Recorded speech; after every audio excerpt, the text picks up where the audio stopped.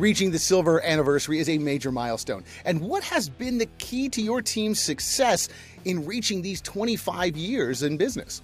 A key part of it, aside from innovation, is just, staying on top of the customers, making sure that, it's not always about Aurora. It's a two-way partnership. It's got to be about the integrator or the consultant or the end user and Aurora. So things go in both directions. So it's appreciating the work that you get.